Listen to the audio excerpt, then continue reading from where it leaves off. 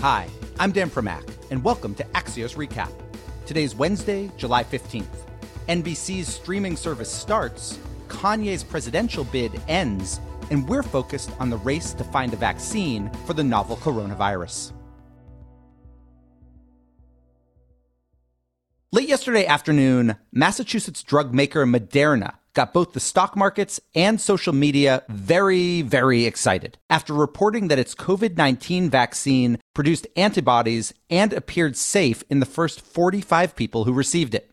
You might recall that Moderna was the first company to begin human clinical trials, and it then compounded its sunny news by saying it'll begin all-important phase 3 tests on July 27th. That process would involve around 30,000 people, half of whom would receive a placebo. So far, so good. The not so good? Well, for starters, a second injection was required 4 weeks after the initial injection in order to create the desired autoimmune response. That's the sort of thing that could increase costs and decrease availability. But the bigger issue with the Moderna report is that all the 45 people were between the ages of 18 and 55, and 89% of them were white. That's good news for younger white people, but possibly irrelevant for some key demographics that have been more likely to get very sick or die from the virus. The bottom line here is that we are going to be living through mini hype cycles for the next few months. Many experts are indeed confident that there's going to be a working vaccine authorized, at least for emergency use, by year end, and for wider distribution at some point in 2021. But right now, it's a giant game of baby steps. In 15 seconds, we'll dig deeper on the Moderna news and where things stand in the overall vaccine race with former acting CDC director Richard Besser. But first, this. We're joined now by Dr. Richard Besser, the former acting director of the CDC and current president and CEO of the Robert Wood Johnson Foundation. You know, in the last couple of weeks, we have seen press releases from certain companies that are working on COVID vaccines. We have seen some journal articles, etc. From the last few weeks, what do you think is the most significant piece of news you've seen? I think it's very exciting, the data that's come forward that the Moderna vaccine produces antibodies in people. That's one of the first things you want to look for to see if a vaccine is on the road to potentially being effective. The other thing that's significant and concerns me is how consistently these vaccine stories have been overplayed by both the companies and by the media. We are quite far from having an effective vaccine. And I worry that the anticipation of a vaccine and the idea that we might have one in the next few months pulls people away from doing all the things they need to do now to really lessen the impact of this pandemic. There seems to be two pieces to it. One is that at least traditionally, it takes a long time to get a vaccine. And obviously things are being fast-tracked, but it typically takes a very long time for a vaccine to go from development, certainly to commercialization. The other piece is that just generally, biotechs and drug developers very often fail when they get to phase 3 trials. Phase 1 looks good. It's promising. Phase 3 fails. I wonder, on that second piece, is it mitigated at all just because you have so many companies that are working essentially on the same thing? It helps. But this Moderna study, which was in the New England Journal, involves 45 healthy adults, 18 to 55. If you think about who's at greatest risk here, it's really the elderly, people with multiple medical conditions. Looking favorable in this group is one thing. And having a vaccine that works in those who are at the greatest risk may be something entirely different. I am comforted by the fact that there are many companies working on this. Just having more companies in there doesn't guarantee success. It increases your chances, but it doesn't get you there. Let me play devil's advocate to the devil's advocate, which would be if you and I were having this conversation, say, in early March or even in late February, which I think is when Moderna first announced publicly what they were doing, would you have expected that anyone would be able to get into phase 3 clinical trials by the end of July? Now, I think that is exciting. I think the fact that the pace of these studies is much more than you would normally have seen, the fact that a phase 1 trial has been completed and they're ready to move forward with phase 3, that is a real plus, but doesn't guarantee we're going to get over the line. And when I hear people primarily on the political side, but also on the public health side saying we could have a vaccine by the end of the year, it takes away the energy from doing those things that are working in Europe, that are working in so many Asian countries that could work here. Trump is saying what he's saying. Fauci, Redfield, they've also said the same thing about, we could have a vaccine by year end. Is what you're saying that you think they're being overly optimistic, or is what you're saying that they should temper that optimism so that people do socially distance, wear face masks, et cetera?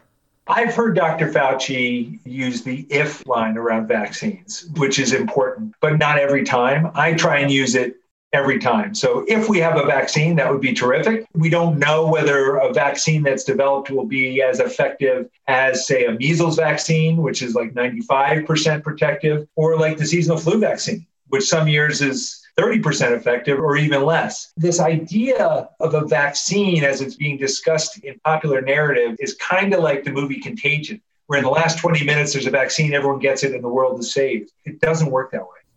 One of the things that's interesting, I thought, about the Moderna drug is it talks about how even to get to the level of autoimmune response that they got, you had to have 2 injections, 1 4 weeks after the first one. There's this broader question about how long those antibodies are going to be effective for, which seems to be this bigger question. What's your sense of the science of that right now? One of the first things that you want to do when you're developing a vaccine is determine something called correlates of protection. So what things do you want to see in an individual who has been vaccinated that indicate that they are protected? You may have someone who gets a vaccine and they get antibodies and those antibodies go away, but they still have protection because their B cells and T cells have been primed so that the next time they see this virus, their body starts to crank out new antibody and they're safe. And the fact that those studies are going on at the same time as trials instead of sequentially is a positive step, because it means that we're not waiting for this information to move forward with a potentially effective therapy or vaccine. You, in your past life, were a reporter, a full-time reporter. Do you believe that media has been overhyping these early vaccine results? And if so, do you think it is craven for clicks? Is it a lack of scientific understanding? Or is it just kind of everybody is so, reporters like everybody else, just desperate for a glimmer of good news? That's a good question. I dealt with this a lot when I was at ABC News. This idea of producers loving the miracle cure story. And, it could be a study in 12 mice that showed a benefit, and the headline would be miracle cure. So I think there is some of that competition for clicks and eyes. And I think that's really dangerous. We need to be very thoughtful. We need to bring the public along in terms of what does it really take to do good science, what's involved in that. There's so much of a narrative and so much conversation right now about, wow, these scientists got it wrong. We can't trust them because they got it wrong. When in fact, early on, what you don't know far outweighs what you do know. And the process of science is generating new information that allows you to then change your recommendations and how you move forward. And that's how science works. It's the beauty of science, is this kind of correction as you move forward. Richard, one final question for you, non-virus related. News in the last day that the Department of Health and Human Services is asking hospitals to send them COVID data directly rather than sending it to the CDC. What's your big takeaway from that?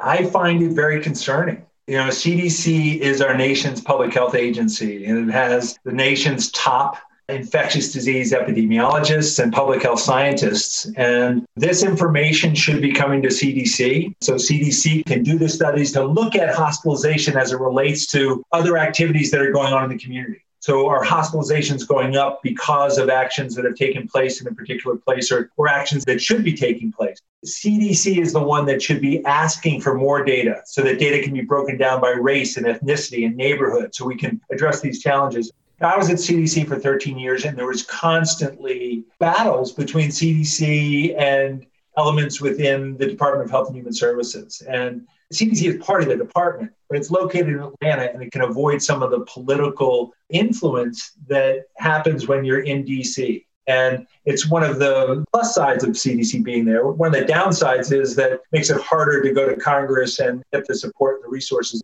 But I worry that data going directly to Washington runs the risk of political influence in a way that it wouldn't if it went directly to CDC. Richard Besser, thank you so much for joining us. It's a real pleasure. Thanks, Dan.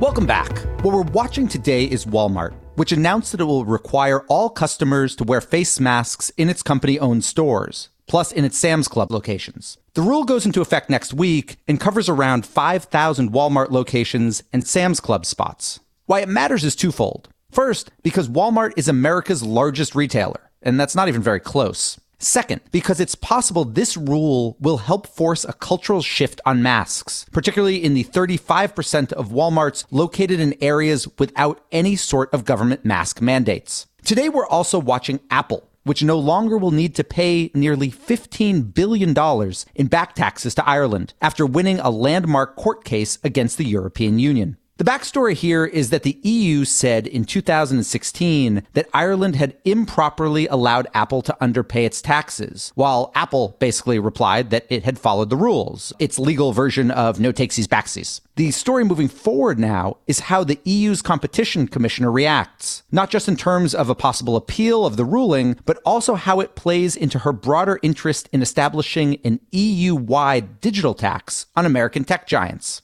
And finally today, we are looking out the window, maybe your window. What I'm talking about is a new app called Window Swap, which lets users upload 10-minute videos of the view out of their home or office windows, including audio. Or you can just scroll through other people's videos from all over the world. Relaxing, engaging, and creepy all rolled into one. No wonder it went viral. And we're done. Big thanks for listening. And to my producers, Tim Shovers and Naomi Shavin, have a great National Gummy Worms Day. And we'll be back tomorrow with another Axios Recap.